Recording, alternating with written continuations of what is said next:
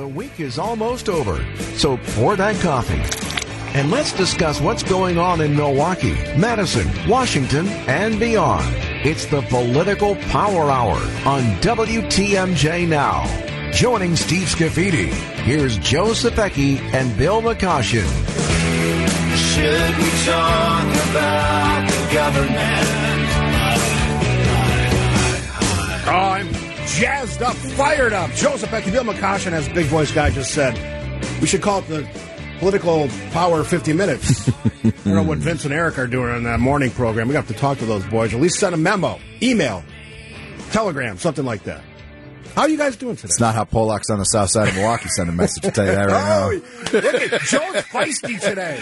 I tried to engage with him earlier. He's feisty.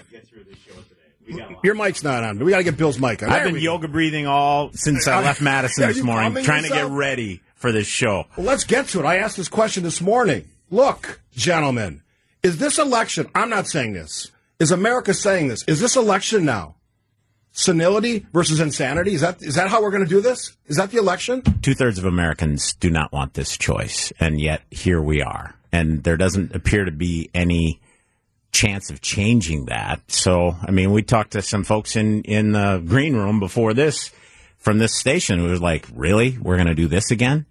That's not inspiring. It's not adding hope. People don't feel good about where things are heading, and yet here we are, right? And I feel bad. I lost. My party decided to go back to Donald Trump, and it's not totally over yet. And we're going to talk about Nikki Haley because I think she's had her best week on the campaign trail this week. But, here we are. Their base is big enough to get through the current primary process and block out any potential other competitors. And so this is what we get. Is the fix in here? I said this and people got all mad at me. How dare you say that? Long-time political dudes. Let's just leave it at that. Guys I know, they talk about politics for a living, and some of them work in that area. Oh, this is the party saying Trump is our person. Is the fix in? We saw the big story yesterday. Republican National Committee.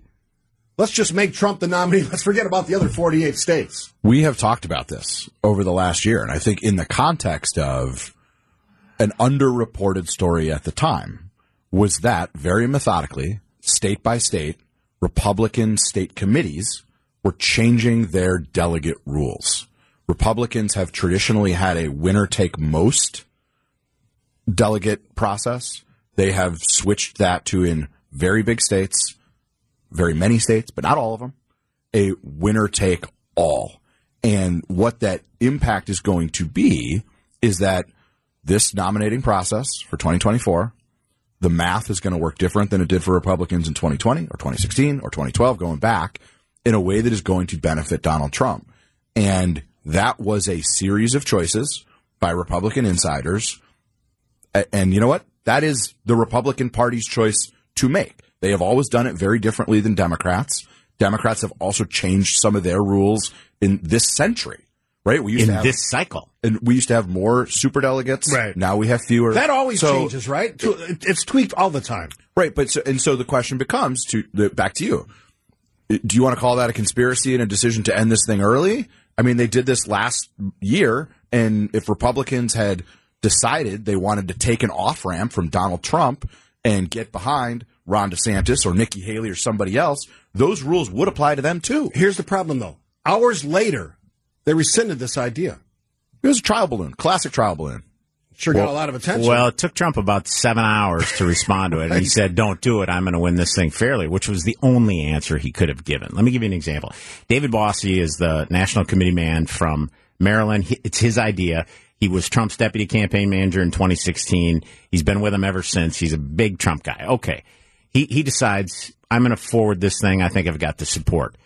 And literally, Democrats have done this before. Don't forget, in 2016, they basically made it impossible for Bernie Sanders to beat Hillary Clinton. Okay? And in this cycle, they've changed the order of the primaries to benefit Joe Biden's. But Democrats fall in line. On the Republican side, Joe, there would have been a civil war. This would have been a civil war. This would have been the end of the Republican Party as we know it had it gone forward. It was a terrible idea. This isn't how we decide things. Is Donald Trump likely to be the nominee? Yeah, there's a 90% chance that's going to happen. So let it play out. right? You don't end the fight before it's over. And, by the way, if you're the guy who's the strong man, I'm going to crush her, blah, blah, blah, and then you're saying, but stop the fight, that's weak. It's super weak. Let's talk about, as Republicans, let's talk about this. Nikki Haley, she sounds like she's all in for the battle over the next 4 weeks. Well, I don't think there's any question about it. The next state up is February 27th or 24th. It's her home state.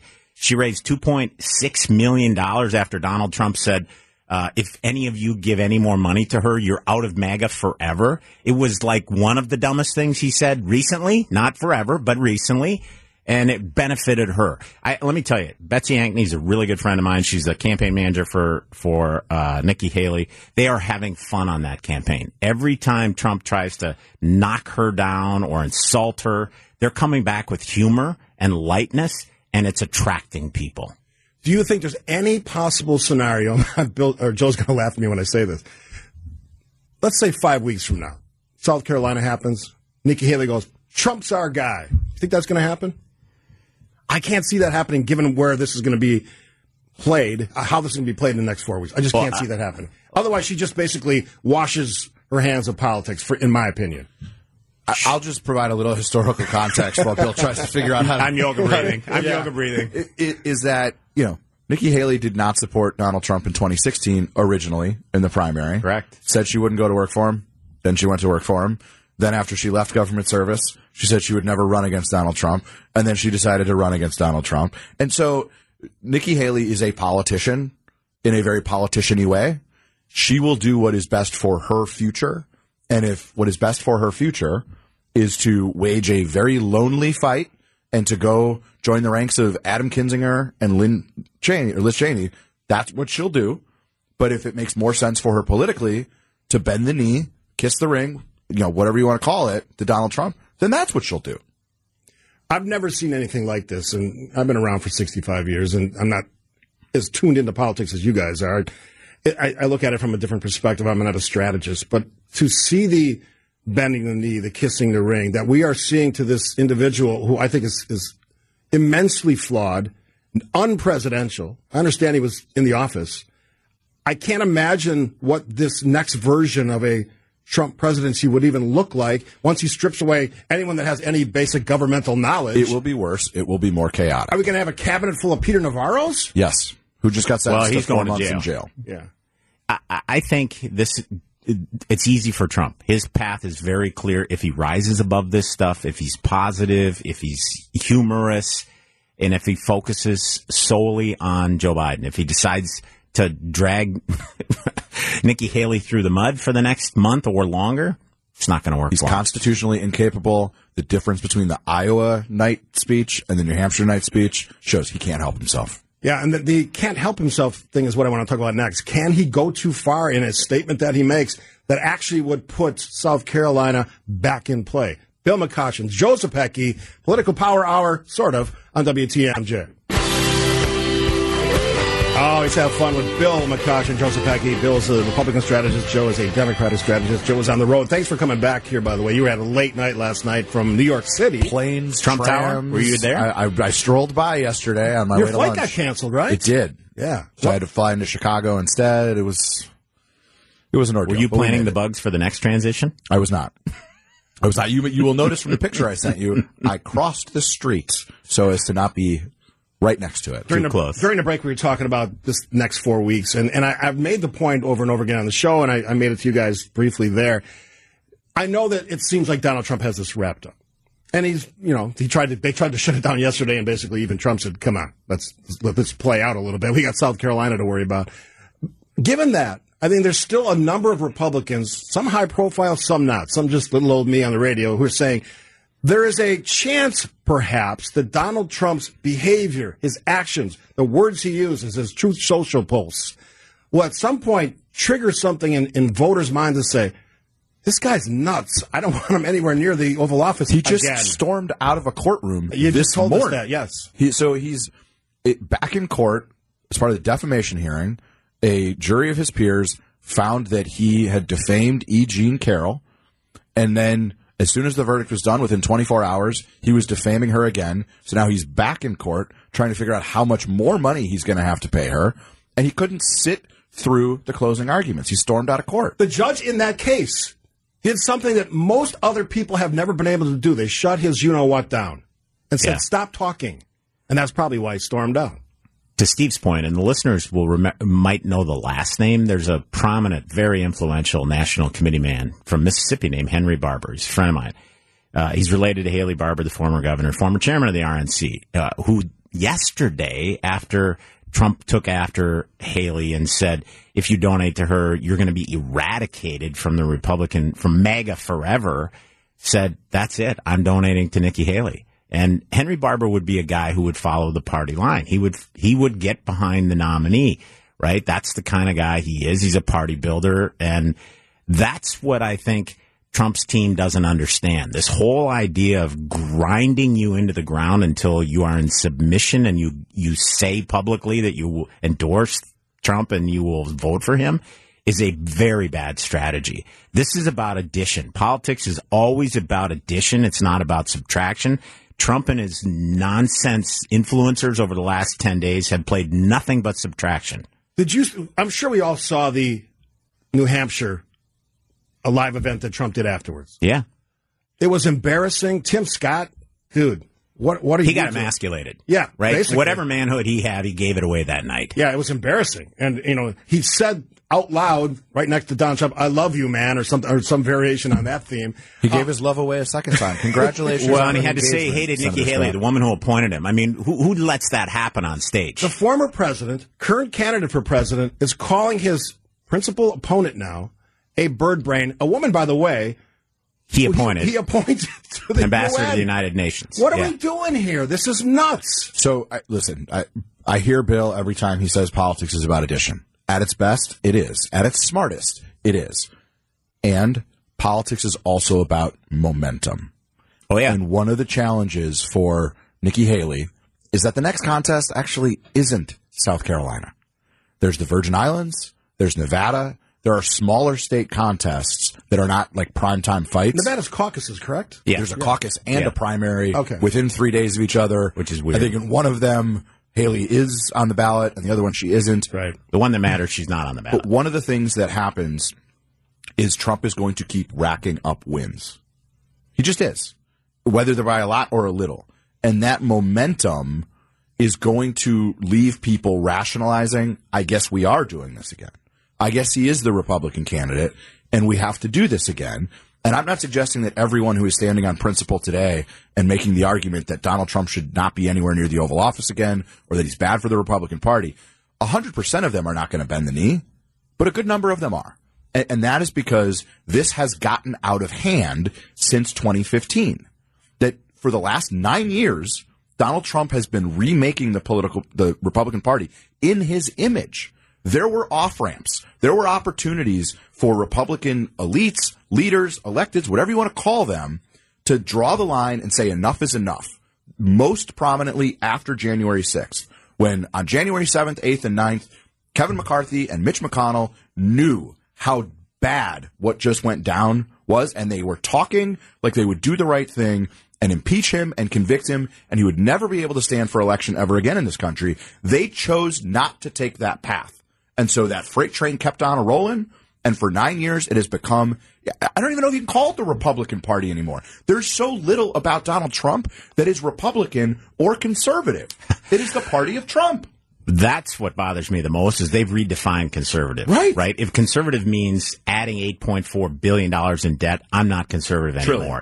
Trillion in debt. If conservative means shutting down the country for a couple months, I'm not conservative anymore. That's not a definition I recognize. And you're right. They have redefined what conservative means. And anyone who doesn't agree with their image is a rhino. It's the most ridiculous thing I've ever seen. So let's name names. Obviously, Donald Trump is the one that everybody points to. Who are the Republicans that are putting us through this ordeal? I was going to say nightmare, but as being nice. I think it starts with Trump, right? Because he had such a strong base. It doesn't end there, though. It doesn't end there. You get people. I mean, we talked about this last Friday. There are now more U.S. senators, Republican U.S. senators, who've come out and endorsed him since he won on Tuesday. Again, that is like the weakest possible man or woman you could be, is wait till the guy's in a winning position before you do anything. That shows no courage whatsoever. Where's the backbone here? We need it. We need it in the Republican Party, is someone to push back. And if he's going to be the nominee, then let's coach him to the right place. Let's get to a place where we can be proud of, where we can attract voters and actually win the general election. Because at the end of the day, this is about winning the general election. I hear what you're saying, but I think Trump is, of all people, uncoachable. Yeah. I mean, Paul Ryan walked away because it drove him so nuts. He tried to walk away, right? Like, so this is a great example. Paul Ryan's also on the board of a network that is back to, you know what, kissing. I understand, but let's remember in a history, big way they are, right? So after the Access Hollywood tape in 2016, Paul Ryan uninvites Trump to a Southeast Wisconsin event, tells Republican members of Congress, "I'm done. I'm not going to defend him anymore. If you are a Republican candidate for Congress anywhere in this country, don't feel like you have to defend him. That's not the expectation of the conference." And that was, at that point, viewed as a principled position to just stop defending the guy. How about going that extra step further and saying, this is not what it means to be a Republican. We cannot have this man be the leader of our party. And rather than go that extra mile, they chose to, okay, we'll be quiet. We won't defend stuff. And then what became the mantra? Oh, I didn't see the tweet. I didn't hear the crazy thing he said. That was a choice that Republican officials made, and the freight train kept on rolling down the track. For me, it starts with Governor Scott Walker.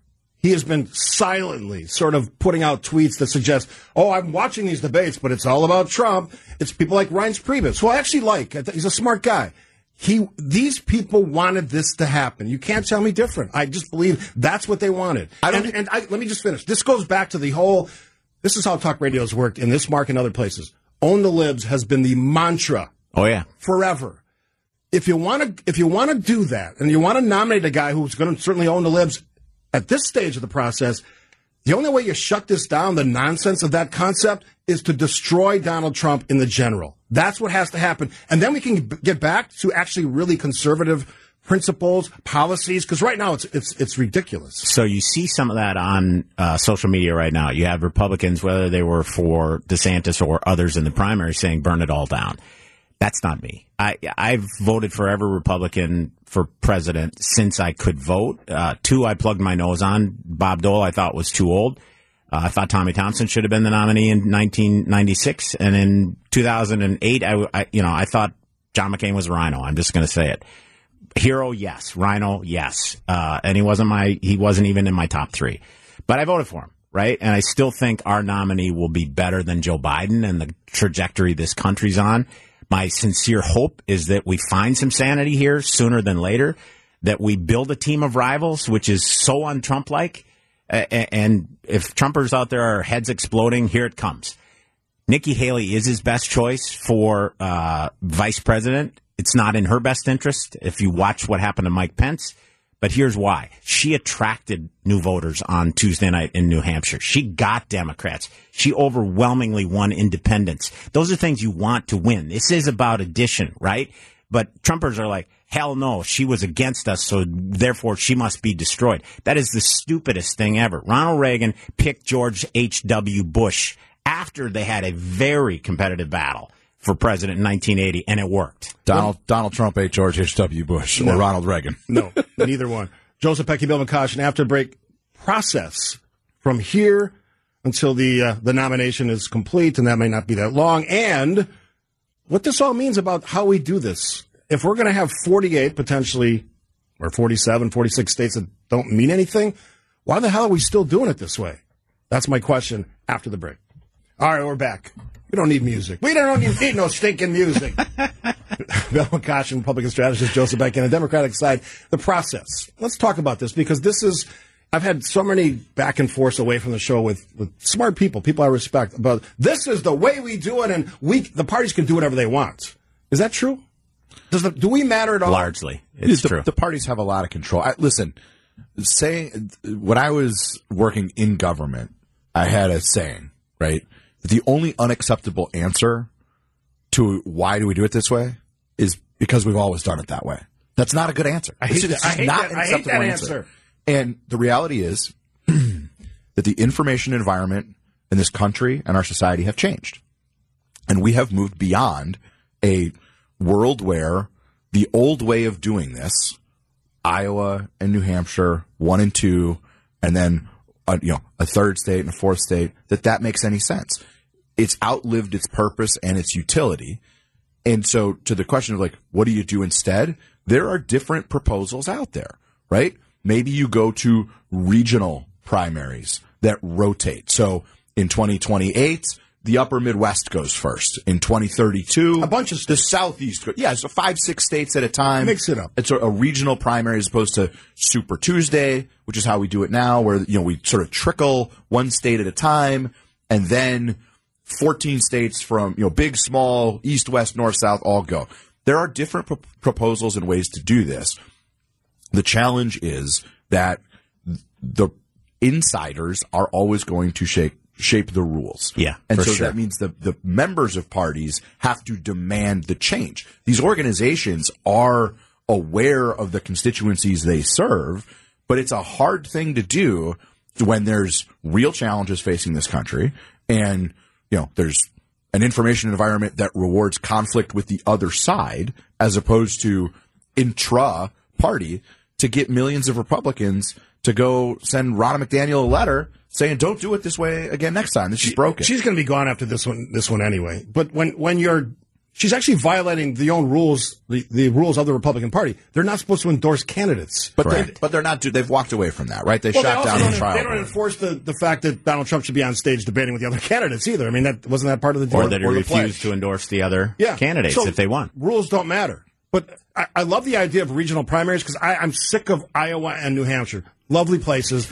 I'm not a big fan of them. I would rather see a mix of states, sort of like a first Tuesday, where we just have a bunch of states demographically different, populations vary. That would be more representative. Now, I understand that these parties have power, and they should have that power because they're selecting their candidate. But if you're going to say that we're going to actually vote to pick the candidate, that seems disingenuous to me. And let's give some more context, right? Like the reason for New Hampshire and Iowa for a long time, and it was a decent argument. These are smaller states. It's affordable to communicate with.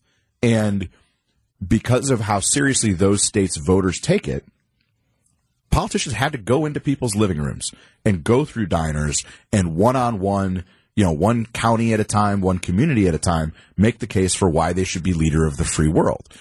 What is changing is a world of TikTok and camera phone videos and, digital media and social media.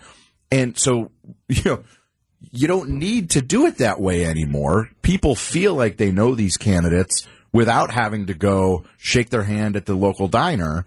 What did Trump do? 6 rallies in Iowa? That is so far removed from like the nostalgic, at least on my side, people talk about Jimmy Carter, little known governor of a southern state, basically moving to Iowa, sleeping in people's houses overnight, and like getting to know the voters of Iowa on a granular level.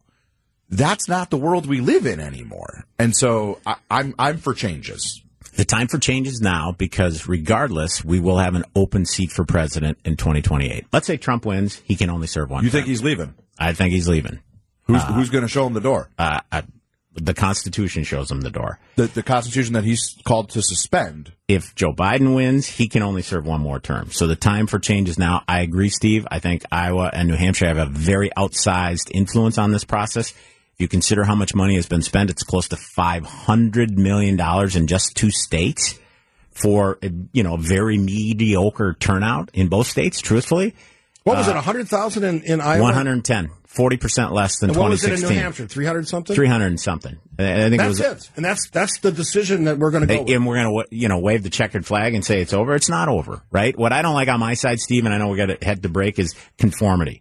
We are not a conforming party. Speak your mind. Say what you think. Do not bend to the knee and be bullied into doing something that, hasn't been earned. If you want my vote, you got to ask for it. You're not going to tell me what I'm going to do. That's Bill McCoshen and Joseph Pecky on the other side. Think about this text before we go to break. More than half the country loves Trump. Get with it. I want to hear your response to that text after this on WTMJ. All right, gentlemen, Political Power Hour, WTMJ. I answered the question. More than half the country, this is what one texter said. I will tell you that another texter says more than half the country doesn't like Trump. But the get with it question. Should we get with it? This is the candidate that apparently America, air quoting that, wants. Bill? I'm not getting with it yet. Play it out. I'm not going to vote for Trump. I've already said that. I wrote in Nikki Haley before. I'm not. If she endorses Trump, I'm not doing that. He can get me. He can get me unless he picks a clown as a VP. That's the determining factor. It is right. So you're good with walking I think away Biden from, is that bad. You're good with walking away from NATO. You're good with letting Ukraine wither and roll over for Russia.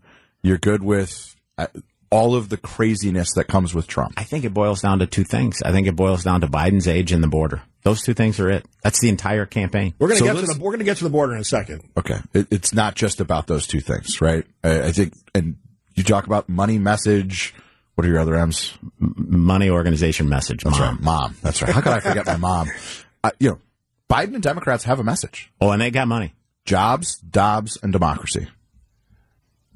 Those are three areas where the American economy is doing well. I'm doing a segment in the 10 o'clock hour on more great economic news. Sentiment is starting to improve, right? Bill, you and I have talked about this. Yeah. There has been a disconnect. Yeah. That disconnect is shrinking. On Dobbs, Republicans across the country continue to lose when it's about abortion and access to reproductive health care. And on democracy, to the texter's point, listen, Donald Trump got more votes for president than any Republican in history. Stipulated. Absolutely true. That is a fact. Take it to the bank. And he lost that election by about 70 electoral votes and between 8 and 10 million popular votes. And since that election was held, he tried to overturn a free and fair election. He tried to stop the transfer of power. He is facing 91 federal criminal indictments. None of those things have taken those 8 to 10 million people difference and gone, oh, you know what? Maybe we should go back to Trump. He is losing voters every single day. And I'm not suggesting that Joe Biden is a perfect president or that he hasn't lost some folks too, but Donald Trump has never had the support of 50% plus one of this country, and he never will. I'm going to go back to what I started with, Bill. Is owning the libs in the nomination phase of this worth it? No. If it gets totally smoked in the general? No, you need an agenda that brings people to your side at the end of the day. You want people to vote for you. Listen, when you have an incumbent in the race, there always will be voters who vote against the incumbent. That's a fact of life. But you want people to come to your side, right? And we're not doing that. I don't even know what our agenda is right now. Because at the convention in 2020, you guys literally didn't have one for the first time ever. They basically said, we're not going to do a party platform. If Trump's for it, we're for it. Which is one more way. Can you imagine? Party anymore. For some reason. Grumpy old men. Two grumpy old men on a stage for a debate. Are we ever going to see that? And how does that play out? It is... we are so much better than this. And it frustrates me to no end to see my party circling the drain because we won't push back. Here's a clear demonstration of that. I get thousands of these texts over the course of this last year or so. Many Republicans like me will never vote for Trump. How do you get past that? If you follow social media, said. There's a lot of DeSantis folks who are saying that this week. Even though Ron DeSantis endorsed Trump, there are a lot of DeSantis supporters who are saying this was a mistake. We're not doing this. Sorry. Two things can be true at the same time and almost always are. And what the first two contests have shown us is that Trump is virtually unbeatable in a Republican primary. Yep. And he is more vulnerable than anybody on the Republican side wants to admit in a general election because he is bleeding votes from college-educated voters. He has a significant number of the Republican Party saying they will not vote for him again. And on the margins, that's the ballgame, right? But Bill and I know because of the work we do, each side should get between 92 and 94% of their party's voters in an election. That's what you need to be competitive. Yep. If you shrink that Republican number down to even 87, 86% of win. Republicans, he cannot be elected president. That's right. And for him to say, I got all the votes I need, and he said it this week, he doesn't have all the votes he needs. I got to take a break here, but is Nikki Haley basically the what-if candidate? Think about that during the break. I mean, if Trump blows himself up or does, says more crazy stuff, storms out of a courtroom, gets convicted, is she basically saying to America, I'm the what-if? That's next after this. I got some time left in this hour, even though we started late. Thanks, Vince and Eric. They hate when I say that, but truth is truth. Truth hurts. Their last segment with Uke was funny, though. It was. They do about great. The furries. I'm not saying they don't do great work. They just too much great work when I need to get my show started. That's all I'm saying. That's all I'm saying. All right. On the what if question, then we're going to get to grab bag. You're first. Nikki Haley. Hang around. Don't drop out. Keep it light. Keep it humorous. She wants to bloody him, though. Well, she is, but with a smile on her face, right? There we go. You got to give her credit. Twist the knife, but smile on the way in. You got to give her credit. She's had an unbelievable week. She's tough Republican woman. I like that. She is the break glass in case of emergency. There's a non-zero chance that some type of legal proceeding. You say there's a chance. I do think there's a chance. So do I. Non-zero means it could be 1%. I think his behavior is becoming increasingly unhinged, and you throw a conviction on top of that? It's not just unhinged. We haven't talked about this. I'm sure we will in weeks ahead. There's also something going on with Donald Trump when he is confusing Nancy Pelosi and Nikki Haley. Yeah, those are not close. It's funny. He's like... He wants, and there's a apparatus within the Republican Party that wants you to think that Joe Biden can't do the job mentally, and now Donald Trump is demonstrating that actually he's telling on himself. He's had more slip-ups and gaffes like that than Biden has in recent weeks, and so she should hang around. He should have to earn it, and at the end of the day, it's probably going to be Trump, which it's got to be a choice election. Joe Biden always says, don't compare him to the almighty, compare him to the alternative. And you know what? Donald Trump and owning the libs never built a bridge. And you had Joe Biden here talking about a bipartisan infrastructure package. There are good things happening. Mm-hmm. Joe Biden is trying to get a deal on the border and to save Ukraine. And you have Republican senators saying that what Donald Trump and Mike Johnson and Republicans are doing to torpedo this immigration bill is appalling. Not my word. Their words, because they want the issue politically. They don't want to solve the challenge. That's disgusting. If it's a choice election, I want it to be about the border. If it is, Trump wins Michigan. He wins Pennsylvania. He might even win New Hampshire. I mean, if it is about the border in October and November, Trump wins. And you guys are filling in for me on Monday's program, so you can maybe do a deep dive on the immigration question and the border policy, because that's on people's minds. And we probably should have gotten to that today, but we're all passionate about what we believe. And we're going to get 3 hours of us on Monday. Is that true? 3 hours of Buckle up. And Joe. Buckle up. Yeah, 9 to noon right here on WTMJ. I'm getting another well-deserved day off. Well-deserved. Well-deserved. Earned. Well-earned. Anyway, grab bag, Bill McCoshen. Grab bag. Two of them. Joe Handrick is the top authority on redistricting on the Republican side of the aisle. He's been in hiding during this map fiasco over the last month. He finally came out of his off the top rope rabbit hole today, and he's got 10 tweets out there. If you are a Republican, if you're an independent, if you want to know the truth about all of the maps, read Joe Handrick on Twitter. Joe at Joe Manacqua is what it is. Yeah. Last thing, he's brilliant on it. He's brilliant. Lena Taylor, I enjoy her. I get along great with her. We rarely agree. I think the breast cancer bill, which you've talked about in the past on this show, is the last thing she and I have agreed on. She's now being appointed judge in Milwaukee County. Like next week, right? Like next week. So good for you, Lena Taylor. All right, Joe. What do you got? I got the I Am Knuff shirt today. The Academy Awards botched it. It is an absolute travesty that Greta Gerwig and Margot Robbie. Yes, it is. It is. It underscores the challenges that remain in this country when it comes to equality between the genders and the way that women and working women in this country are treated. And they screwed it up. Full stop.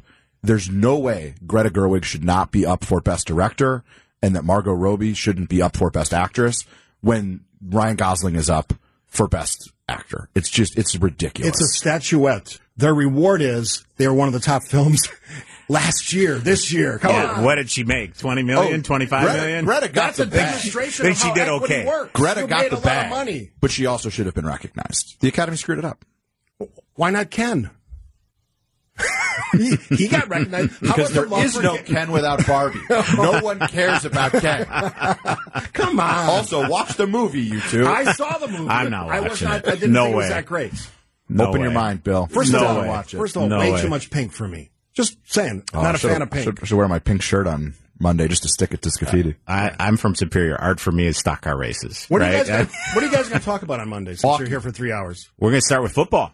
Super Bowl edition. We're bringing back Monday morning quarterback with Brandon Snide. That's what we're going to start with. Did I sign the hapless release on that one? Did the hapless Detroit Lions make it through the NFC Championship? That's what we're going to talk think about. they're going to? I do. Really? I do. I don't either. I think San Francisco. I got the Niners and I got the Chiefs. That's my picks too. Well, Chiefs. I got look, the Chiefs too. The Democrat and Republican agreed. Great way to end it. Sounds good. All right, Bill McCosh and Joseph Pecky, the one and only political power hour, sort of. Live from the Annex Wealth Management Studios at the Avenue, it's WTMJ Now. News, opinions, Wisconsin. Everything you need to know in the Badger State and beyond. Here's your host, Steve Scafidi. And good morning, everybody. Thanks for all the nice comments about the opening hour, political power hour with Joe and Bill. I enjoyed it as much as you enjoy listening to it, and I got a lot of nice fan comments about the two gentlemen's comments. Look, it's a sort of a refreshing way to look at politics. The two gentlemen, Bill and Joe, a Democrat, Bill a Republican, liberal conservative, are both very experienced in talking about politics. And they are both very passionate about what they believe, and that's one of the reasons that ours is so successful. It just oozes smart. And I think when we're looking at what is going to be a crazy political year in 2024, that information, that expertise, that passion is all going to be part of that story. Now, as we get into 2024, you're going to notice that in my 9 o'clock hour, we are going to do a lot more of things like that, whether it's with journalists, whether it's with legal scholars and experts, attorneys, people that write about politics, the James Wigdersons, the Dan Schaefers, the Christian Snyders from both sides of the political aisle, and even some elected officials in that mix as well. Just look, and another idea that I had recently was to look at, it wasn't my idea, somebody suggested it, faith leaders in studio for an hour talking about the news of the day, politics, from a faith perspective. Now you'll say, way, ho, you just talked yesterday about them staying out of politics. That's the interesting part of this. Is that really happening on the ground in America today? So that's sort of the a little tease on what's coming. We're going to certainly be laser focused on politics in 2024 on this show with some of the best guests you'll hear talking about the issues that matter. And I'm very excited about that, and we'll have a lot more information for you in the weeks ahead. This hour is going to kind of be a conglomerate of a lot of different points, all sort of leading to the same point, which is, are we serious in this country about things? And I'll lay out the case in a couple different ways. Through the bridge story yesterday from Duluth Superior. President Joe Biden comes to town. I don't know if I said this in the opening hour. Whoever is advising President Biden on his sort of campaign speeches, his appearances, seriously, knock it down to 5 minutes. Can't be a half hour. I knew Joe Biden when he was a great speaker. He's not that anymore. And if I'm running his campaign, which I'm not, you gotta cut his time down. It's not helpful if you're a Democrat. And I'm not a Democrat, but I'm just telling you, it's not a good look. So we're going to look at it from the perspective of that bridge story. That's going to be the first part. Second piece, do we want an immigration deal or not? All I've heard for the last, I don't know, at least the campaign part of this couple of years is, Republicans, we got to have a deal at the border. Right? We've got to have a solid immigration policy. Where's Joe Biden on this? Joe Biden, sleep at the wheel on the border. Vast increase and continues to trend up on people coming across that border illegally.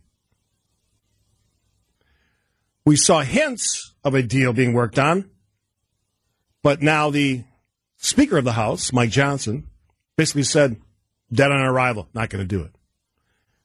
That's point two of, are we serious about fixing things? And point three is the economic argument. I made some of this yesterday. I'm going to continue to do this every day. There's a lot of good economic news. And I push back, both literally, on social media when I see people overplaying inflation, which is actually starting to come back to normal inflation numbers, close to 2%, and then forgetting all the other good news, some of which I teased earlier. For example, Americans have more money in the bank today than they had in 2019. Is that being reported anywhere? I don't think so. So 3 different areas all demonstrating the same point. Are we serious in this country about fixing our problems? Or are we just interested in the pure politics of it? And I'm going to fast forward to my answer, and I'm really curious what you think as I lay the case out. We're not serious. We're unserious. We have far too many elected officials who are not actually interested in policy. They're more interested, seemingly, in posting on social media or going on radio shows or going on TV shows. And we know who they are. They're the AOCs on one side and the Ted Cruz's on the other. Ilhan Omar's, Lauren Boebert's, whatever her name is. Unserious. I'm going to take a break. What's in a bridge that connects Wisconsin and Minnesota en route to Canada? $1 billion bridge demonstrating. Is it a good idea or not to replace the bridge? Because, frankly, reading all the social media and hearing the commentary, I'm not sure. Again, unserious politicians. Not fixing the problems, the things that ail us. After this.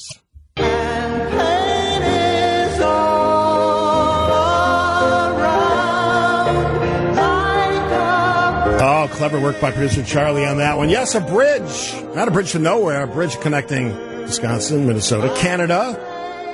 What did the president say yesterday? 950,000 trucks crossing that bridge every year. The John Blatnick Bridge, by the way, was a U.S. congressman from Minnesota. So the president shows up yesterday in Duluth, Superior. Actually, he was in Superior, actually. He had visited the bridge a couple of years ago, talking about then the bill, the $1.2 trillion infrastructure bill, and now $1 billion pledge to fix this link between cities of Superior, Wisconsin, and Duluth, Minnesota. And yet I'm seeing tweets and social media posts and commentary that say, oh, my goodness, what's the president doing up there? Why do we need this bridge? Well, I don't know, 950,000 trucks a year, pipeline for our economy on the roads and bridges of America. I think that's kind of important. But yet I'm seeing post after post about his too long speech, and I'll certainly admit that he didn't shine in a lot of that speech. It should have been 5 minutes. All of his speeches should be 5 minutes. Infrastructure is important. One of the things that demonstrates the first leg of my 3-legged stool on we're not serious about things is infrastructure is the easiest thing to just forget about. Bridges, highways, maintaining infrastructure in this country, buildings. Why is that? Nobody wants to spend the money. Until they have to. Until an accident happens, like happened on a highway in Minnesota. Or a bridge in, I think it was Detroit. Or at least in Michigan. You can make all kinds of claims, and I know that most of the congressmen in Wisconsin voted against this bridge. At least the infrastructure bill in general. Because there's always things you don't like in it. But that's really not being a serious politician. You can find something not to like in anything. Infrastructure is just one thing. I'll get to immigration and the economy in a bit. This is an easy one. The bill is old, or the bridge rather is old. It's needed repair for decades. Every day, 33,000 vehicles cross that bridge. Heavy trucks can't even go on the bridge. They have to take lengthy detours. Bridge would have been shut down by 2030. It's getting $1 billion for upgrades and repairs. Construction starts in a year. That's not a political question. And to post or to vote for something that benefits your state I don't understand, congressmen, why that makes any sense. Mike joins us from Heartland. Welcome to the show, Mike. Hey, I guess my question, along with the bridge, but take immigration. They were going to work on a policy, and now they're going to stop it because they want to use it as a platform for this next presidential run. And I guess my question is, you've talked in the past about party politics, and that's what we see here now with the immigration and even this bridge.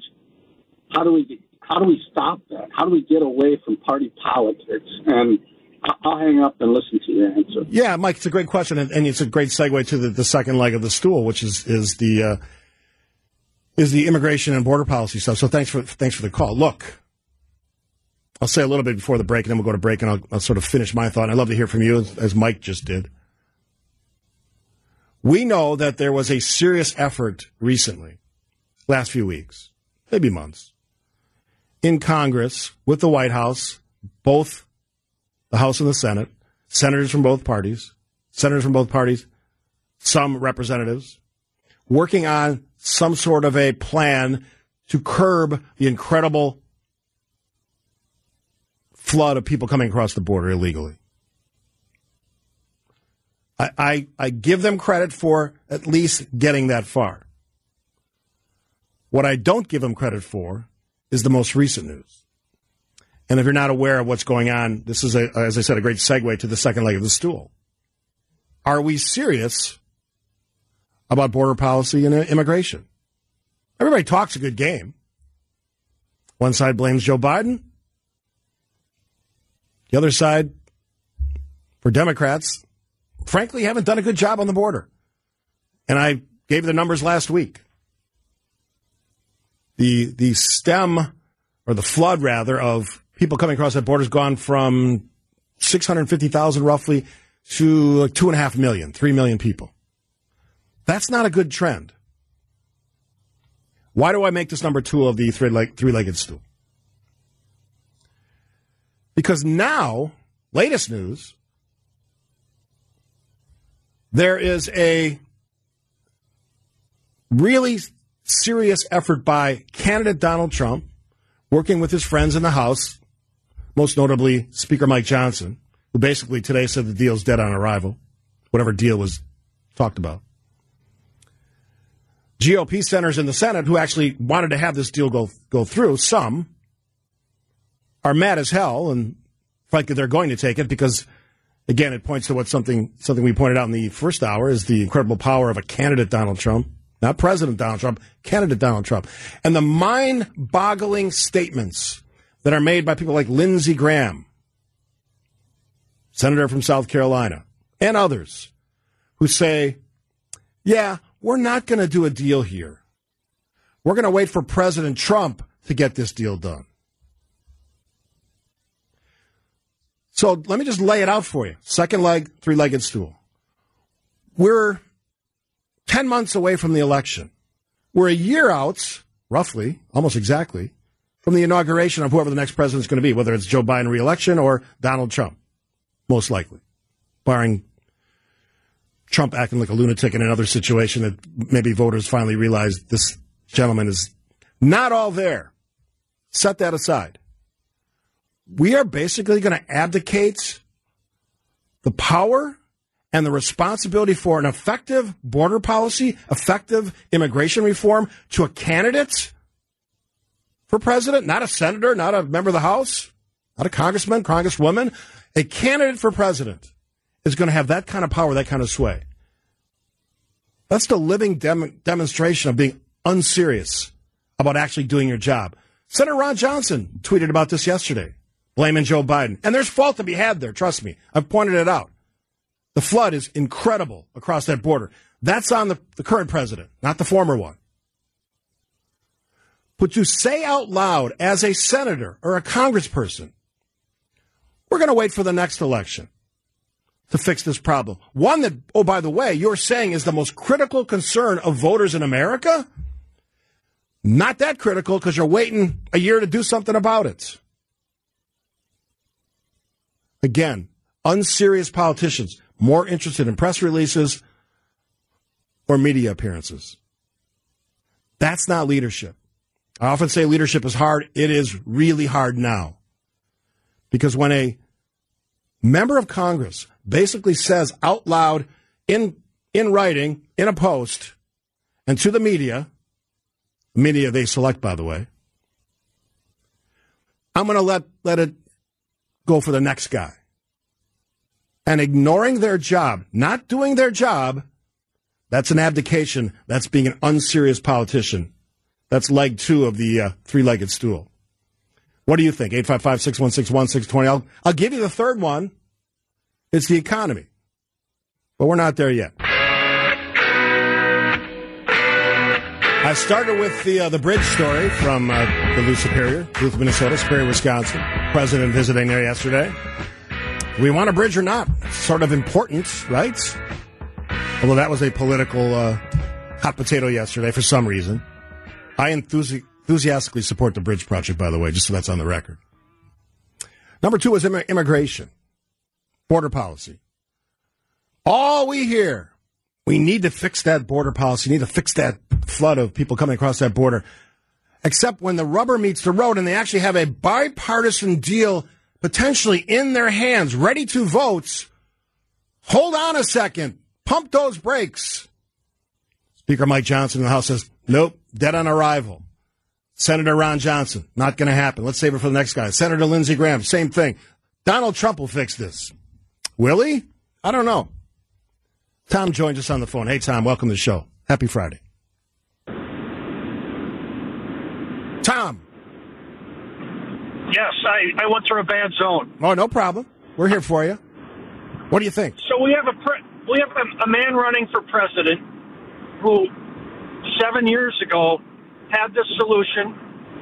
He was going to build a wall. He was going to make Mexico pay for it. He attempted to. He built a portion of wall, much of which is failing. We have paid for it. It has solved nothing. Several of his underlings attempted to raise money to help build the wall, which they absconded with. When he ran for president, all he did was complain about Biden being too old. Biden is 4 years older than him. So now he's the same age as Joe Biden when Joe Biden ran the last time. By definition, he's too old. By his definition, he's too old. Exactly.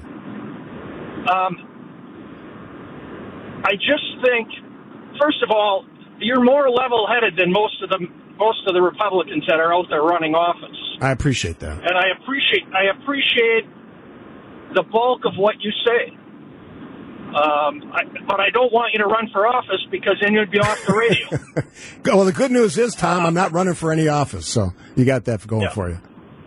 I appreciate the call, Tom. I had to let you go there. Got a lot of callers online, but thanks for the kind words. Yeah. Whatever happened to that Mexico paying for? Is that check in the mail? How does that work? How do governments, do they send checks? Is that a money order? Is that a wire transfer? What is that exactly? Yeah, people forget about that stuff.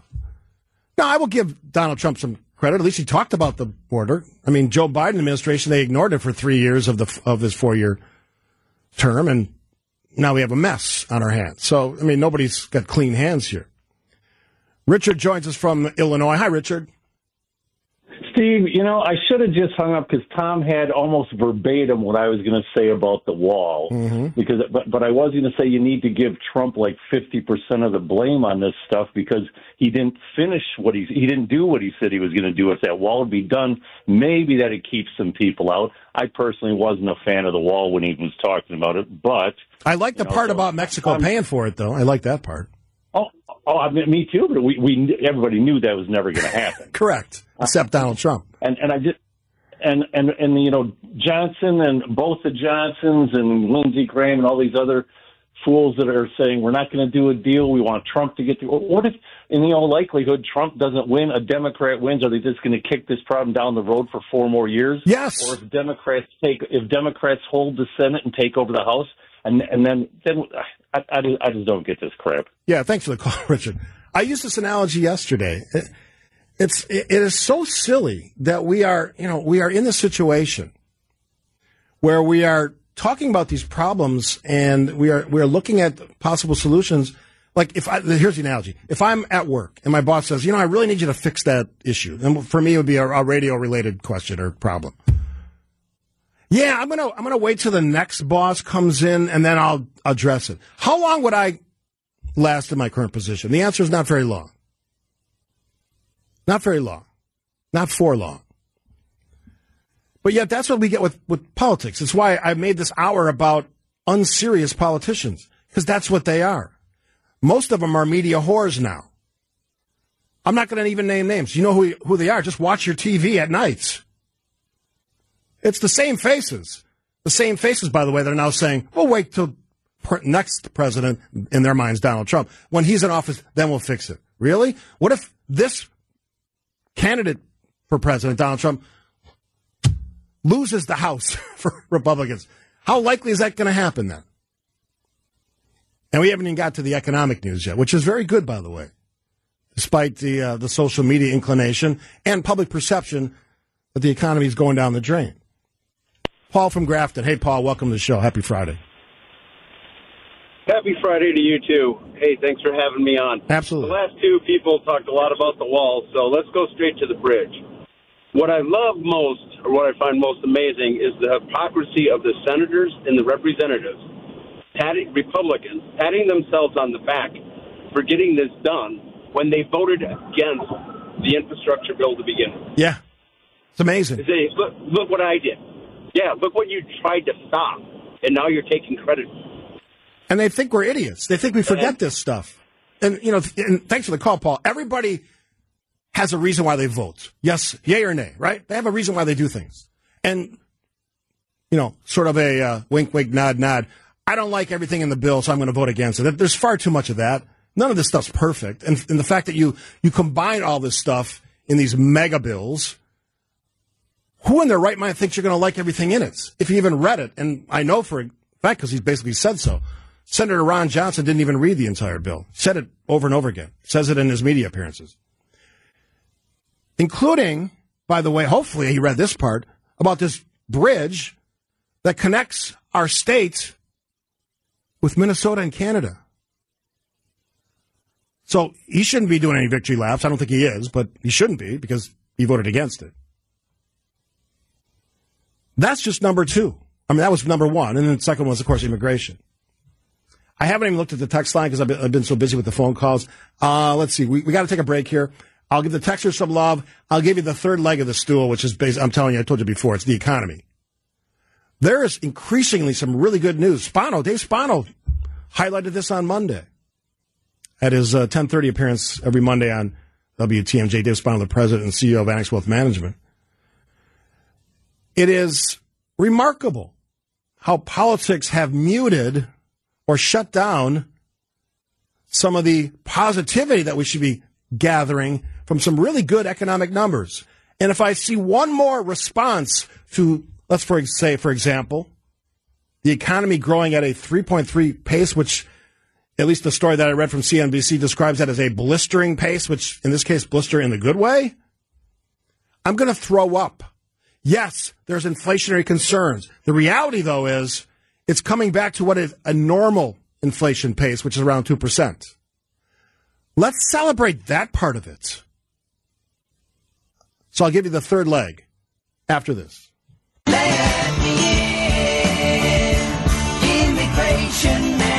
Charlie's hitting it out of the park today. That was the second leg of the two-legged stool. Immigration policy, border policy. First one, of course, the bridge. Do we want a bridge or not? Current one would have been shut down by 2030. Kind of an important link between Wisconsin, Minnesota, Canada. Unserious politicians. What is the third leg? I already told you. The economy. U.S. economy, I'm reading right from CNBC, grew at a blistering 3.3% pace in quarter four while inflation pulled back. We should be jumping up and down, celebrating, cheering. But what do we get? Biden inflation, all the nonsense. What about this? What about that? Instead of saying, you know what? Hey, good news.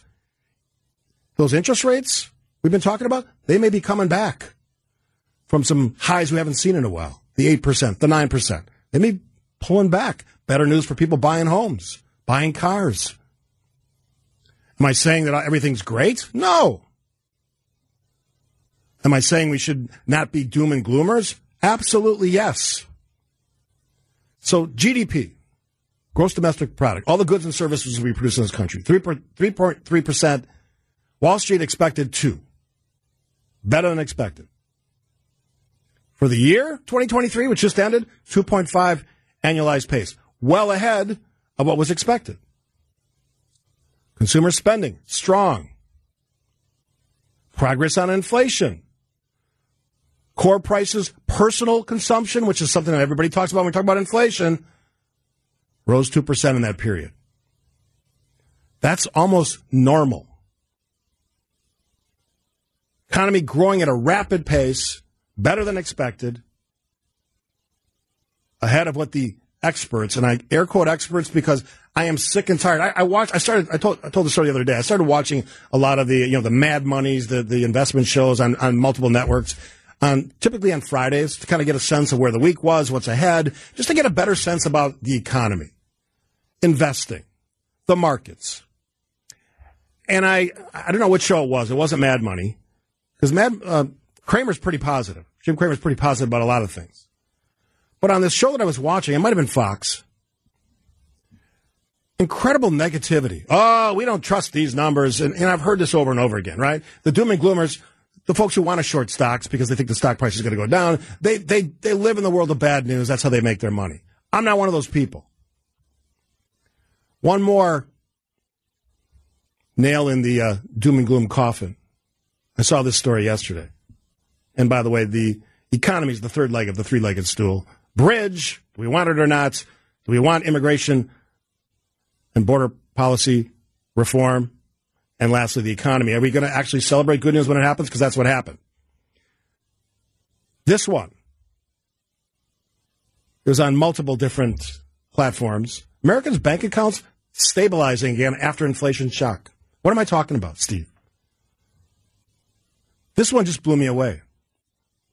Most American households right now have more money in the bank than they had in 2019, pre-pandemic. Who's talking about that? It's according to a study done by Chase Bank. It's part of the J.P. Morgan Chase Institute. On the whole, U.S. bank accounts between 5 and 15% more cash in the bank than they did in 2019. Accounting for inflation, by the way. And it goes back to this perception problem, which a lot of us have been I shouldn't say that. I've been talking about for a while. Sometimes perception is reality, and the danger of having a perception that the economy sucks is that sometimes forces consumers to pre-buy, pre-spend, which can actually drive up inflation. Having that negative viewpoint. That's why it matters. Another point you won't hear anywhere else. This stuff is important. Going back to my original point for this hour. After that great economic news, especially GDP, after the record-setting performance in the markets, NASDAQ, S&P, Dow, what do I read? What do I hear? Joe Biden is a mess for the economy. Joe Biden, and I'm not a Joe Biden fan. Trust me, never voted for him, never going to vote for him. That's my disclaimer. But let's be honest about what we're talking about. I understand there's politics to this argument. I get that. It's lazy. It's old-fashioned. And frankly, it's, as I pointed out with the consumer perception, can be dangerous and can contribute to inflation. This stuff matters. And when we have unserious politicians who aren't really interested in doing their jobs, and I gave you a bunch of examples of that, but love to go on TV and blow up the other side or blow up an individual president or candidate or senator or whoever, we, going back to what one of the callers said, we should expect more than that. We just should. Caller also asked me how we fix it. Vote in serious politicians. Pick a race. Pick a state. Pick a candidate. Pick a serious politician. And the way I guess I'm judging that now is I read what they say. I hear what they talk about. And if they say things like, I'm not supporting that infrastructure bill, even though there's a bridge that's worth $1 billion that's really vital to the economies of Wisconsin and Minnesota and Canada, you're unserious. Sorry, but you are. And oh, by the way, regardless of how you vote, something would have to be done with that bridge, which, oh, by the way, would cost more than the $1 billion price tag today. Or, if you don't do it, it's shut down in 2030. A vital link between those two cities in Wisconsin, Minnesota, and the country of Canada. That's not being a leader. That's being a media whore and somebody who's not serious about doing their job. These 3 legs are just 3 legs of what I could probably have a dozen more that we need to start paying attention to. If your sole mission in life, and I don't know why you would do this unless you're a strategist and you get paid for it, is politics, you're doing life wrong.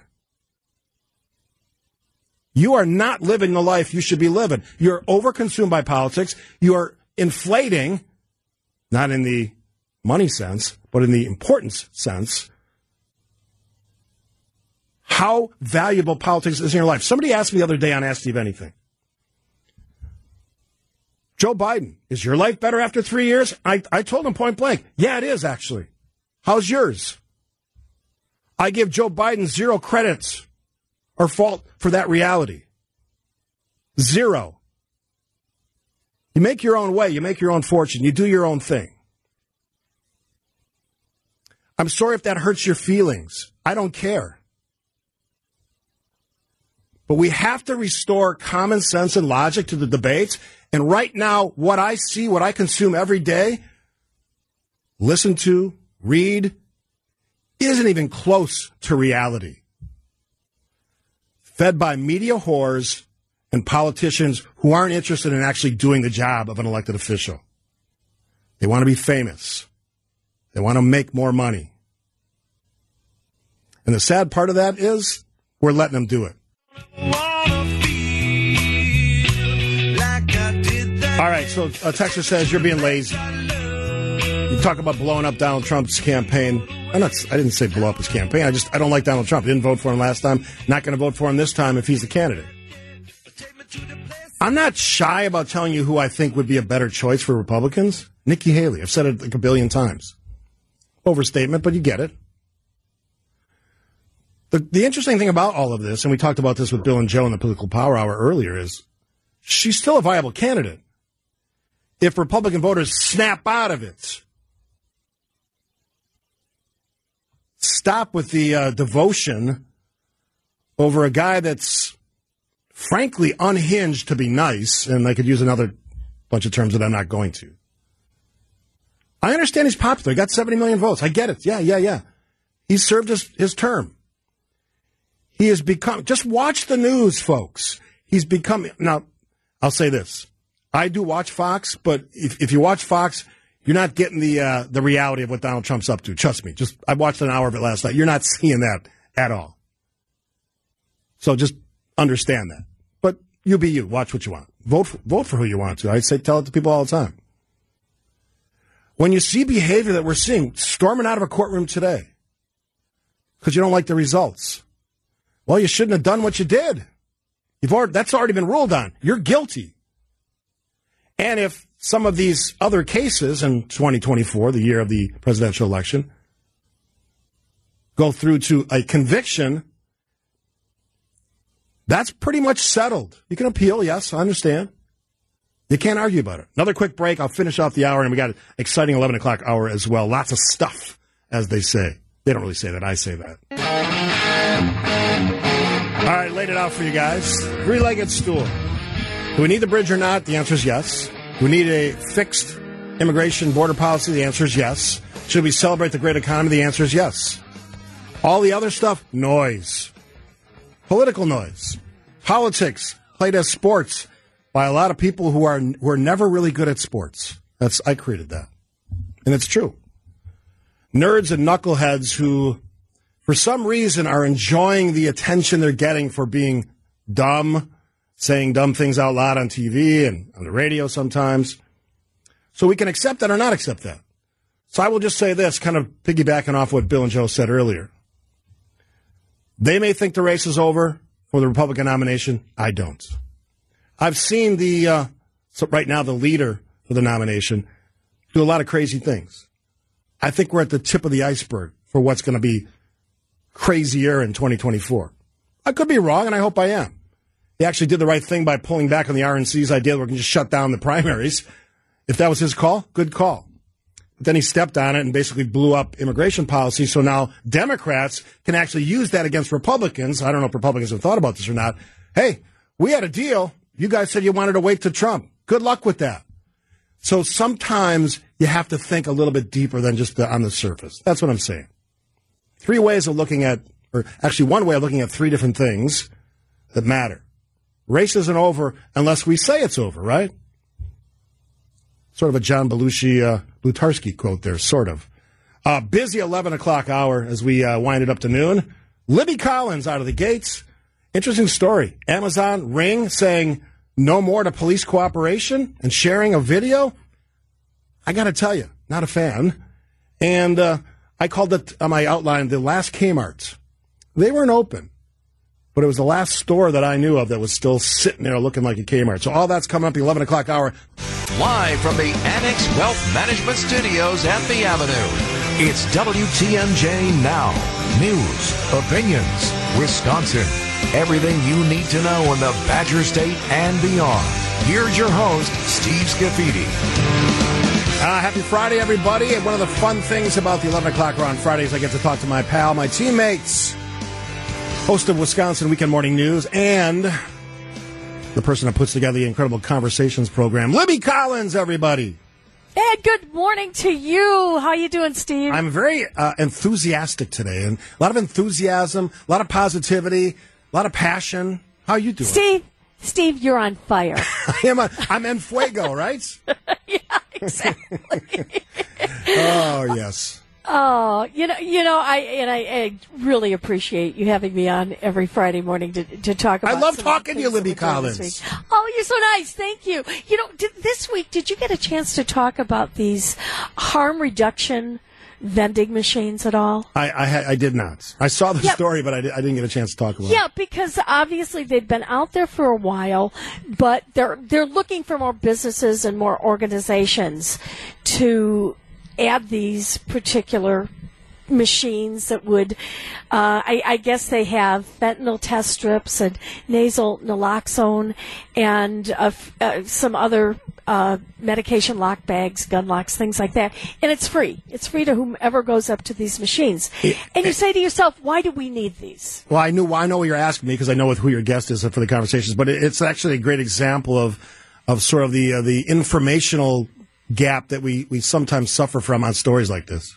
Yeah, exactly. And the reason I'm bringing this up is I had the opportunity to sit down with a man, you'd look at him and you'd say, hey, he's every guy, right? He's here in Brookfield, businessman, successful, nice house, raised his kids the right way, except something happened to him that you'd never think would happen in a family like this. George Moore, he shared the story of his son's addiction.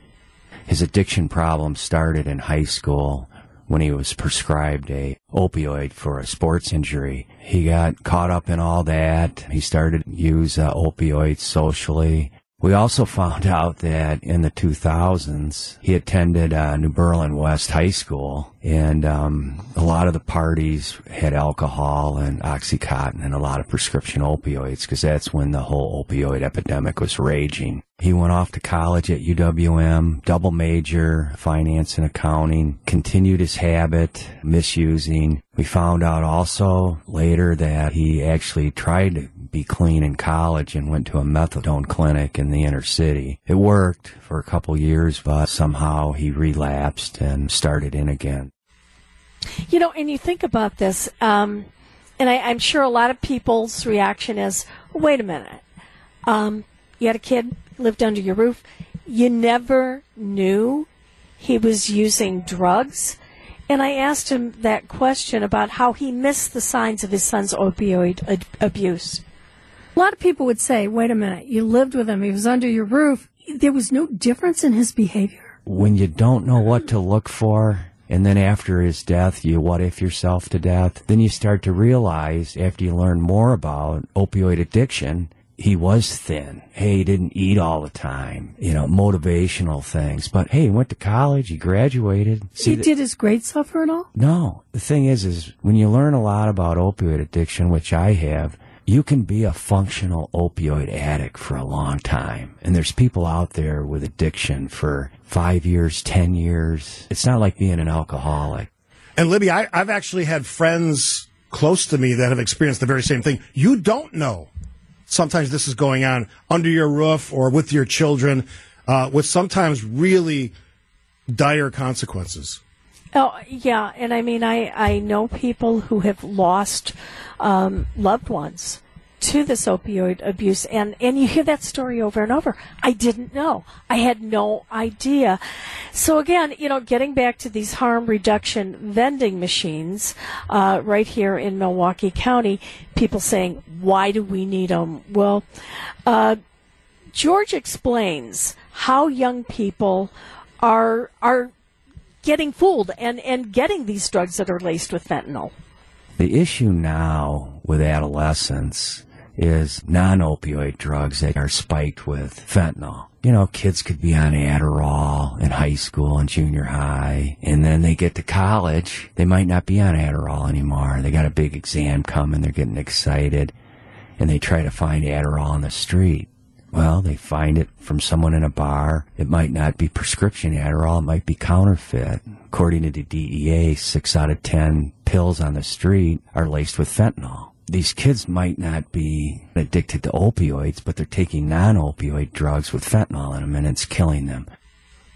It's just so disturbing when you think about the families that don't even know that their kids are being exposed to this, and as you said, many with dire consequences. And you had that conversation, that tough conversation, and that can't be easy. And as you're talking to him, does that come through? I mean, it has to, right? Just you've lived that tragedy, and you're sort of reliving it on the air for other people.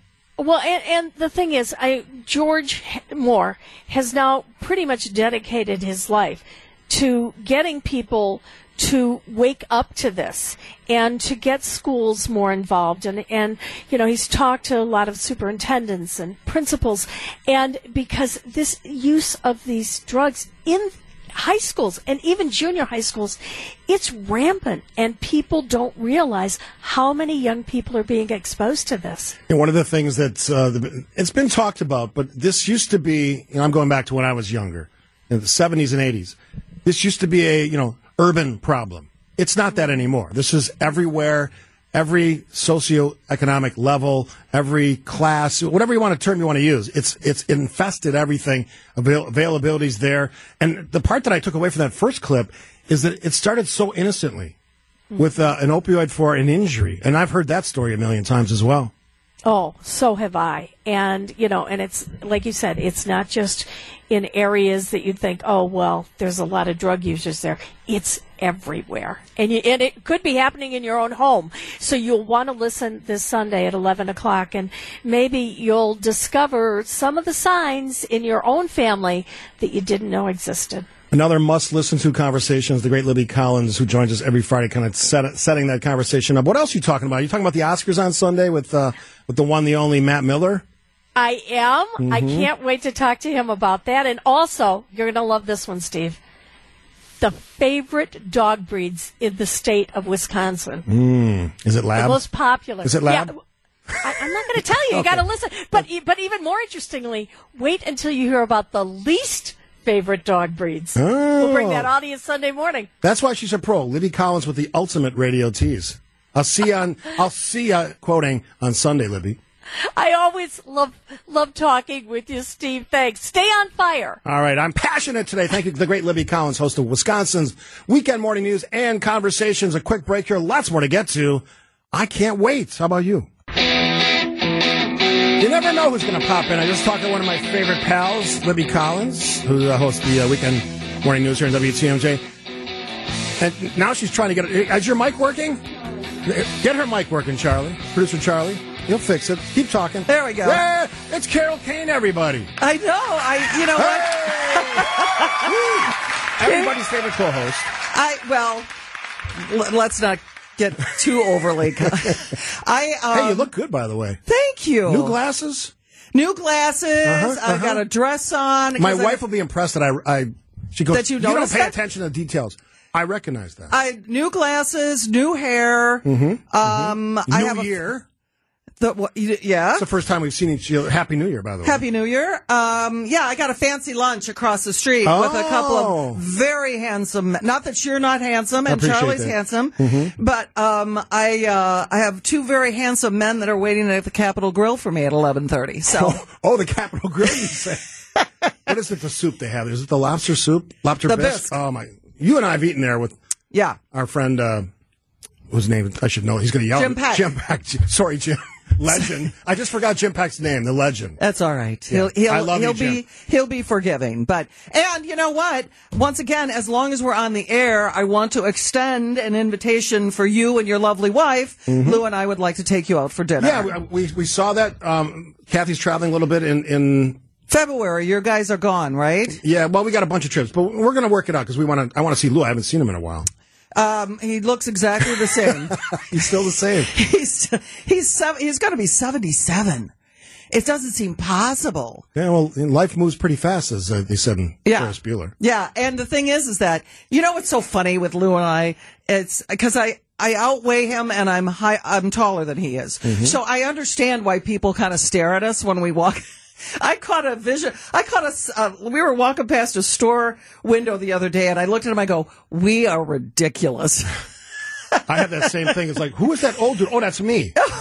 I hate that. Oh, you look great. I told you that. I think you look better now than you did when you had your porn mustache. Stop some more. Carol Kane joining me. I wanted, this is great because you came in because we were talking about, Rose Gray and I are doing an appearance tonight, Bavarian Beer House. Now, it has nothing, we're just going to that place. You're right down the street from me then. Yeah, I know. You should really stop. So 6 o'clock, we're doing two things. It's a reunion tour for our Tuscany. Okay. Folks. So my buddy Steve Freilich, where you been, dude? Let's show up.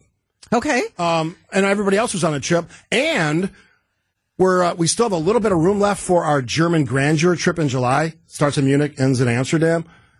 Basel, Switzerland. You've been to Munich before, haven't you? Only the airport.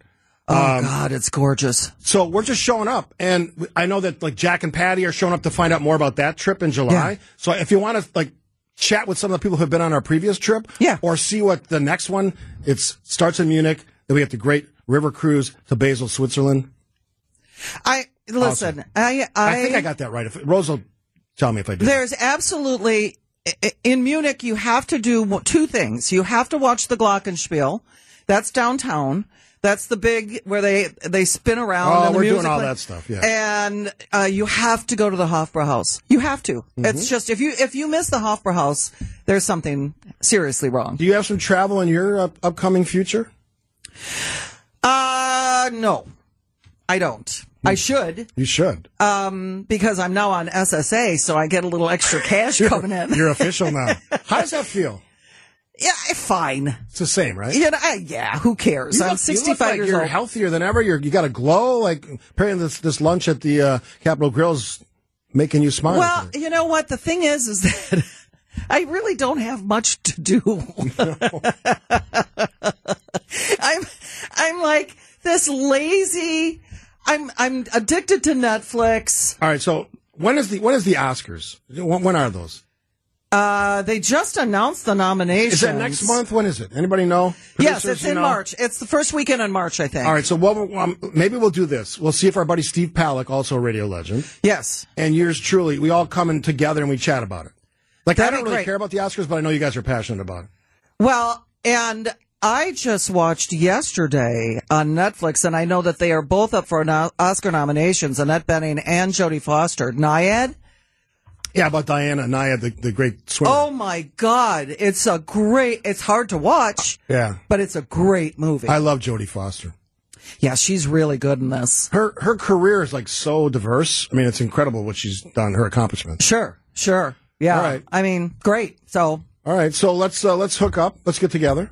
Yeah, that's fine. All right. You pick a date. We'll figure it out. Do you want me to get a hold of Steve and see when he's available? I'm Steve.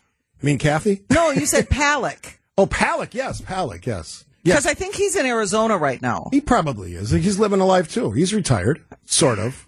He's always posting stuff on Facebook of him with this. somebody. I mean, maybe he's listening, maybe he's not. He's kind of been giving me if you're watching the stream, giving me the hey, not interested kind of a thing. What do you think that's about? Too busy. I think too busy. I think you're reading now. If he knows that I'm involved, he'll be here. Oh, is that true?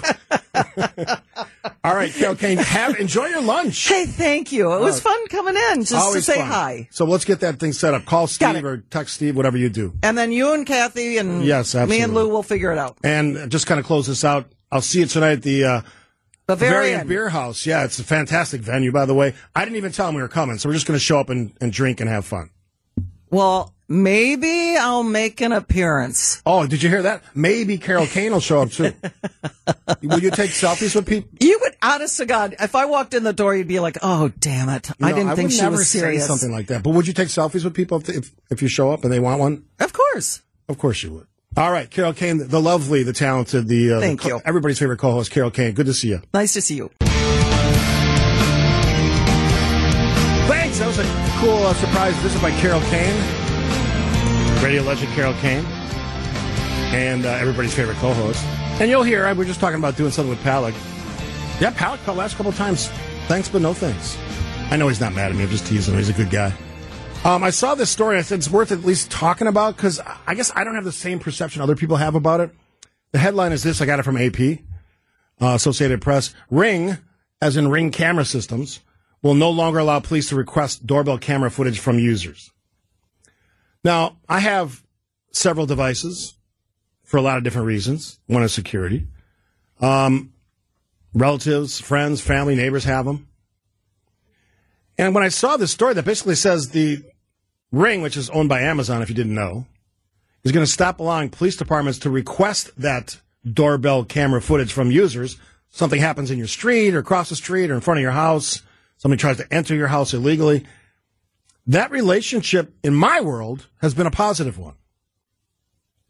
So Ring, an announcement they made on Wednesday of this week, so they're going to sunset that request for assistance, which is the formal name for that tool, which allowed police departments and public safety folks to request and receive video captured by the doorbell cameras through the Neighbors app. And those people who have Ring know what that is. It's kind of the sharing of information and videos. They didn't announce a reason for the change. I can tell you what the reason is because I saw some coverage last night on the nets. Privacy concerns. A lot of folks were suing, or at least threatening lawsuits against Amazon and Ring for this. I don't like it.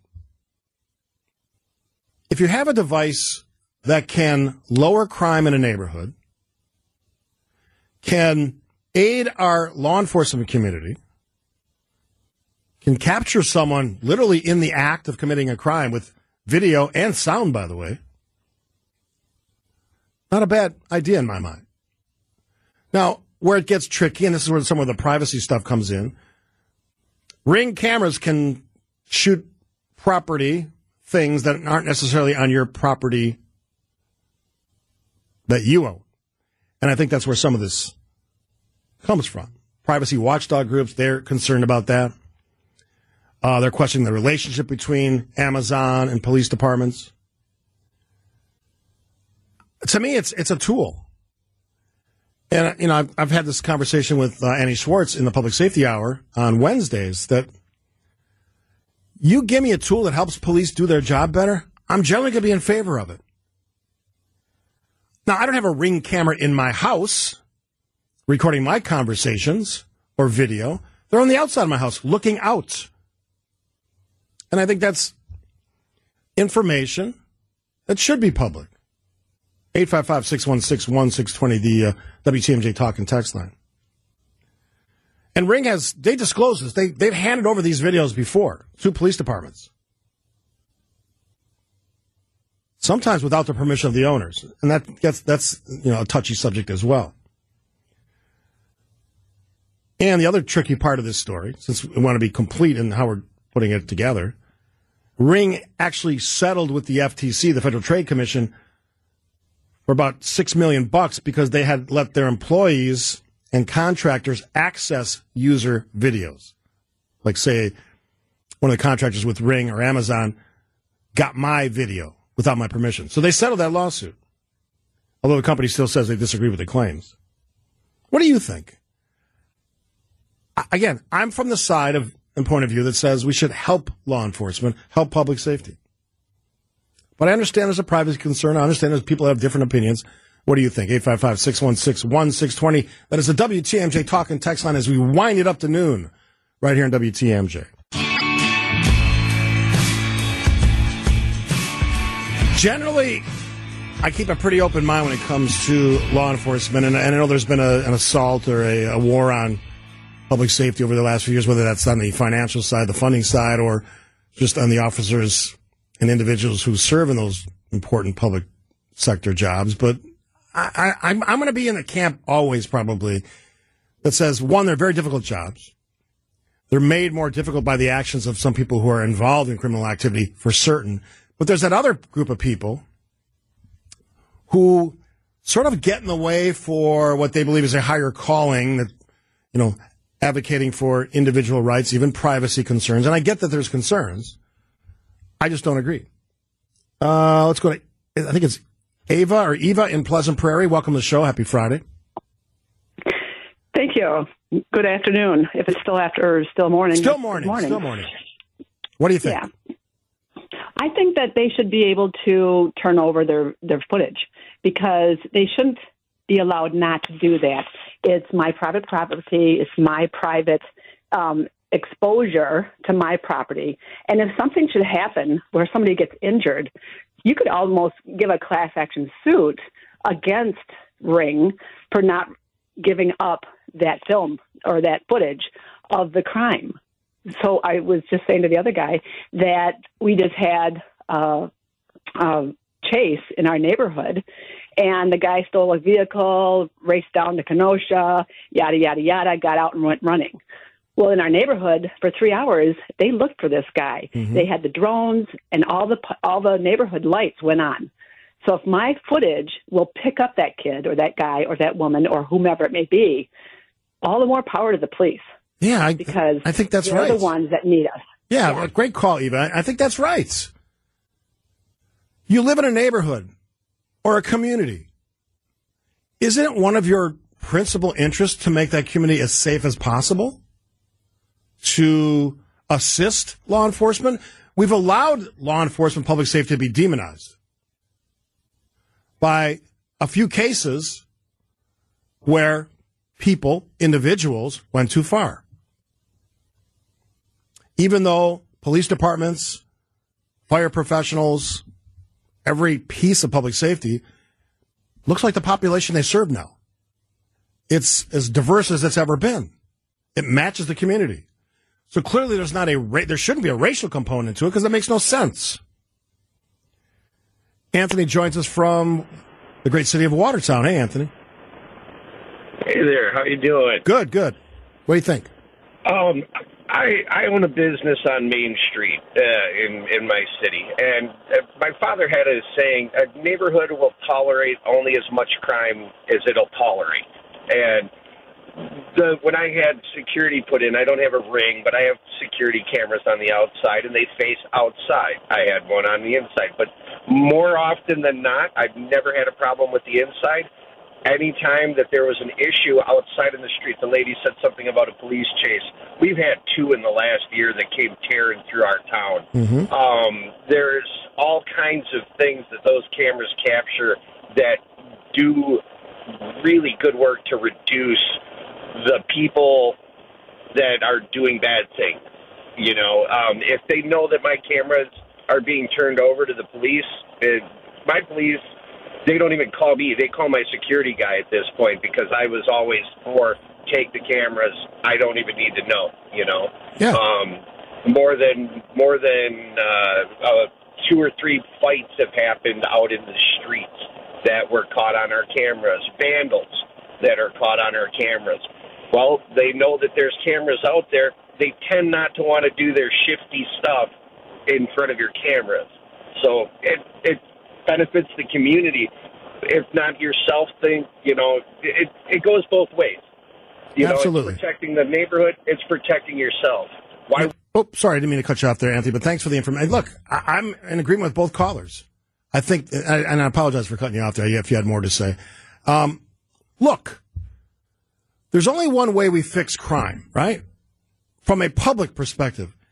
If we allow law enforcement to do their jobs to the full extent of whatever that means. And when you can assist law enforcement, public safety, why wouldn't you do that? Why wouldn't you be on their side? Because the other side is criminal activity, sometimes violent, dangerous, drug activity. I want people to know when they come to my house, even the delivery people that come to my house, to know that I see what they're doing. If you knock on my door and you don't have proper ID and you identify yourself as working for a so-and-so company that goes door to door, I'll ask you over my camera system, why don't you have the ID on you? Who are you? Why are you here? I would never apologize for helping the police. And I think maybe the shift that needs to happen is that we've understood that sometimes things happen in public safety that shouldn't happen, and there's no one's perfect. But at some points, I think the shift in momentum has to go back to law enforcement, public safety. We see it with funding. We see that in Milwaukee. And oh, by the way, I haven't forgot this story. MPS is required to have those school resource officers. I'm not forgetting about that story. Have they been put in place yet? Mayor Johnson, have we worked out the details so those officers are in school? Or are we letting MPS dictate what happens here? I hope that's not the case. I really hope that's not the case. It's one more example of getting in the way versus getting it right. I'm going to squeeze in Mike because he took the time to call. Mike from Milwaukee. Hey, Mike. Hi, Steve. Hey, as much as I agree with you, and I think that I would always help the police out, the problem is that Ring camera, that data is mine, right? So whoever owns the hardware owns the data, and it shouldn't be given without their permission. Plain and simple. It's a fair point, Mike, and I'm not going to argue the point because I think that's something that we need to understand. I appreciate you taking the time to make the call. I'm just saying, in my house, my case, my system, they always have my permission. That's the distinction. Doesn't have to be your case. One more? We got time? One more? Let's see. He's on 2. Mike from Illinois. Hey, Mike. Hey, how you doing? Good. What do you think? It's Mike from Wisconsin. Oh, I'm sorry about that. Illinois. Sorry about that. Anyway, no worries. I believe that there should be an opt-in, opt-out feature. And then if they need it, they can contact you and say, hey, we'd like your Ring information. I don't think they should just have blank carte blanche access to your Ring or any other of your cameras. Yeah, also great I don't think anybody should have that, whether it's law enforcement or everything. But to support them, I agree. You should be able to give it to them if asked, right? Yeah, and the other thing, and thanks for the call, Mike, that somebody mentioned on the text line is some people have them inside their house.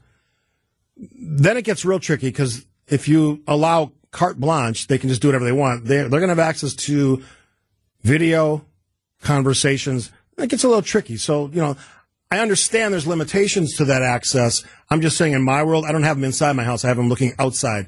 For me, it's a no-brainer, but there are some really important arguments about privacy that you just can't discount. All right, we're going to take a break here. After the break, always look forward to this. Week in Review, sponsored by Outdoor Living Unlimited. Start the program with Bill and Joe. Akash and Zapecki, Political Power, the best hour of political conversation in the state of Wisconsin and maybe beyond. Yeah, I said it out loud because I think it's true. And as we launch into 2024 and the weeks and months ahead, there are going to be a lot more of those kinds of hours on this program, so I'm looking forward to all of that. One of the great features, we had Libby Collins on the show as well. Carol Kane, of all people, was in studio. Surprise visit. Also, I look to my left, there's Carol Kane looking through the glass, like I'm on display. We brought her in, we had fun, and I want to just reiterate again, tonight, we didn't even tell them we're coming. Bavarian Beer House, 6 p.m., reunion tour for all the Tuscany folks, the Steves and the Jeffs. I don't think everyone's going to make it, but a lot of them are going to be there. And there's at least a few couples that want to know more about the German grandeur trip. And we're getting down to we got to fill that boat. So we're getting really close. And I know there's a lot of people who have already signed up, but we want to answer the questions. And we have all the opportunity to do it. Rose Gray from Foxwell Travel is going to show up, and we're going to have fun and drink some beer. And apparently there's some polka music that's going to be played at some point in the evening. So it's going to be a fun night out. Weather has cooperated for the most part, a little warmer. So I'll look forward to seeing all of you. And if even just want to come and say hi to Rose and I, even if you're not traveling with us, that's fine too. We'll see you at the Bavarian Beer House about 6 p.m. The other thing we do on Fridays, of course, is the Week in Review. This week is no different. The President and Vice President return to Wisconsin. A bombshell firing by the Bucks. Mr. Baseball turns 90 and more. It's the Week in Review brought to you by Outdoor Living Unlimited.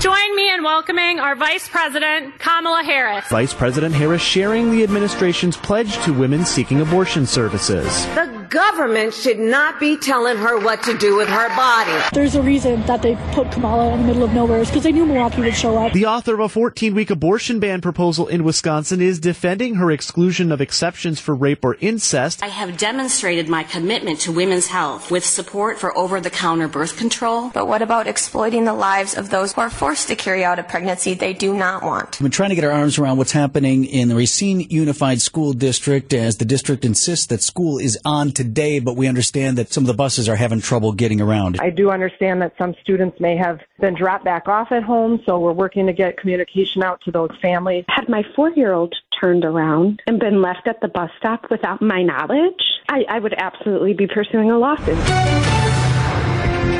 Well, breaking news, according to ESPN's Adrian Wojnarowski, the Milwaukee Bucks have dismissed head coach Adrian Griffin. Woj also reporting Doc Rivers is among those on a short list of potential permanent replacements. This is a unique situation where it is win now. They didn't think they had that anymore with Adrian Griffin. I thought it was a little bit too early. It was like, wait, what? In the middle of a season, he's been doing so good. It was a little surprise, but I think it might be a move in the right direction. Tonight, I'm declaring 2024 the year of the worker in Wisconsin.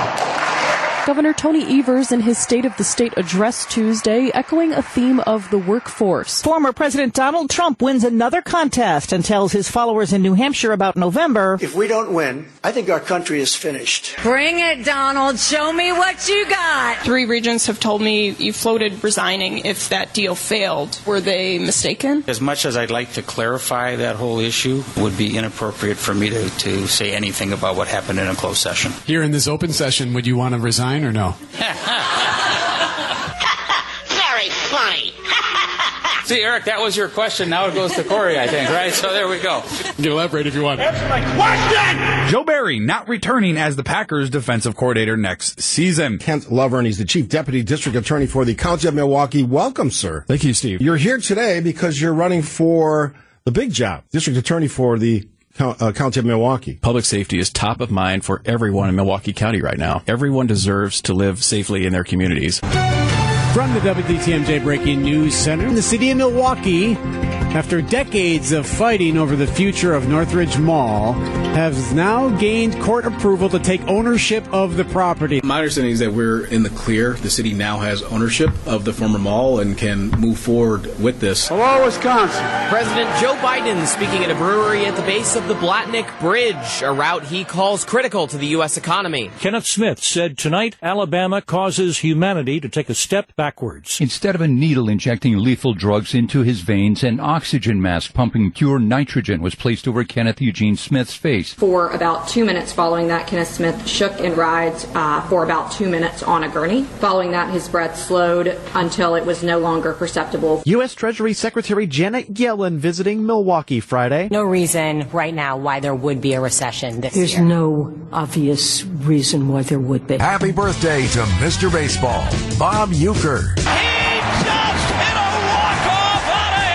When I hear the name Bob Uecker, an instant smile comes to my face. When I was covering the Brewers for Fox Sports Wisconsin, I wanted to avoid an exchange with Bob Uecker that had us going, Bob.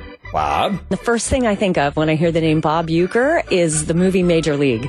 I was actually cast in the movie, and when I went home to tell my parents, my dad said, well, who's in the movie? And I said, Bob Uecker? And he went, Bob Uecker? Get up. Get up. Get out of here. Gone. What a week. I got bit by one, and I liked it. Oh, babe. Ladies and gentlemen, the weekend.